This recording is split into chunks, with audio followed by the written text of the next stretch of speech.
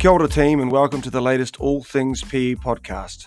Sit back and enjoy these short and sharp discussions around physical education with people who hold the subject close to their hearts.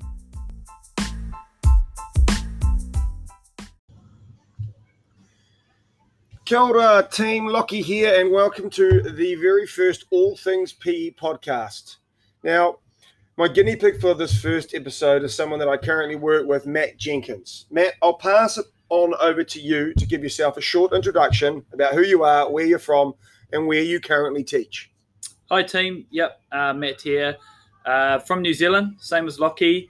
However, he's from the deep south and I'm from the far north, in the Bay of Islands. I've been in Singapore now for about 18 months, coming up 2 years at Stanford American with the man himself, Mr. Lockie. Awesome stuff, mate. It's always a good day working with you. Now, a question that I like to ask first and generally to educators is, what was it that made you want to be a teacher? Where did it all begin? Yeah, so I finished up my undergrad in Bachelor of Sport and Leisure Studies at Waikato, moved up to the Big Smoke in Auckland and picked up a job with a company called Playball. We went into preschools and primary schools and ran sport programs for the kids. And I just fell in love with it. I loved working with the kids. I loved the fulfillment I got from seeing the kids improve and get enjoyment from sport. So I started thinking about what the next step was and how I could get further in education. So I went back to uni and got my grad dip in primary education. And then, it was a pretty whirlwind story to where I am today. Fantastic, buddy. It's always cool to hear where it all begins and how it all starts. So that's fantastic. Now, the second question is you're a reasonably new teacher and you haven't been in the game long, but how did you come to be teaching where you are now in Singapore and what's the experience been like so far? Yeah, my story is quite a crazy one, actually, for a beginning teacher. I finished up my grad dip in primary education, and my partner Ash, she's also a teacher. We were pretty keen early on to work abroad and while we were young, travel around and things like that. So we put some feelers out to see what was out there, and we weren't too hopeful in that first year. But Ash, she knew someone that was working here at Stanford at the time, an old uni buddy, who put in a good word for us, and things quickly happened from there, and we got offered a job. Wow, Ash got offered a job. I didn't at the start, just some sub work.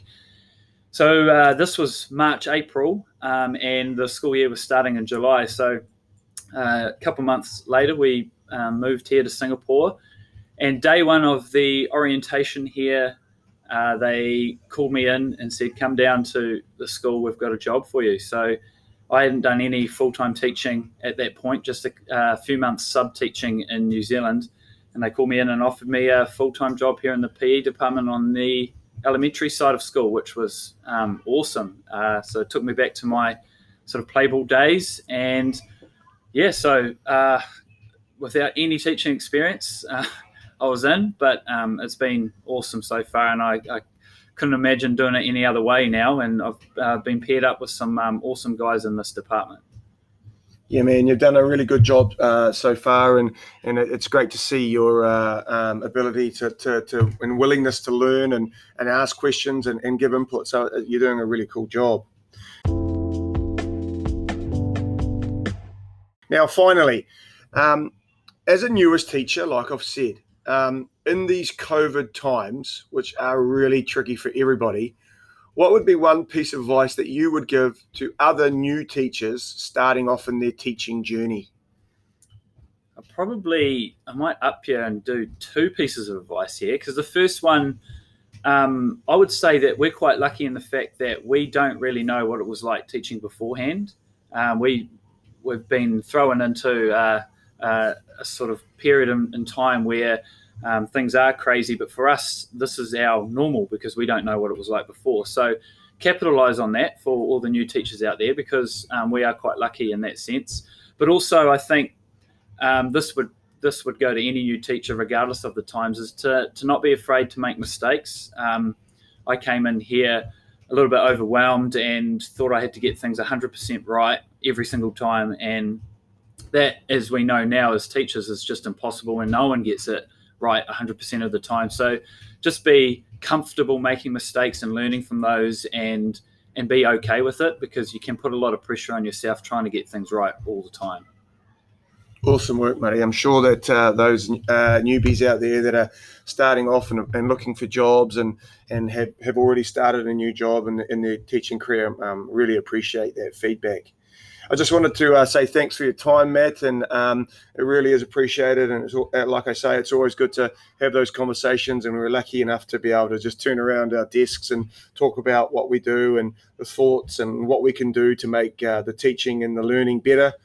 So on that note, we'll leave it there. Thanks for your time, and best of luck on the rest of your journey. Thanks, mate. Love your work.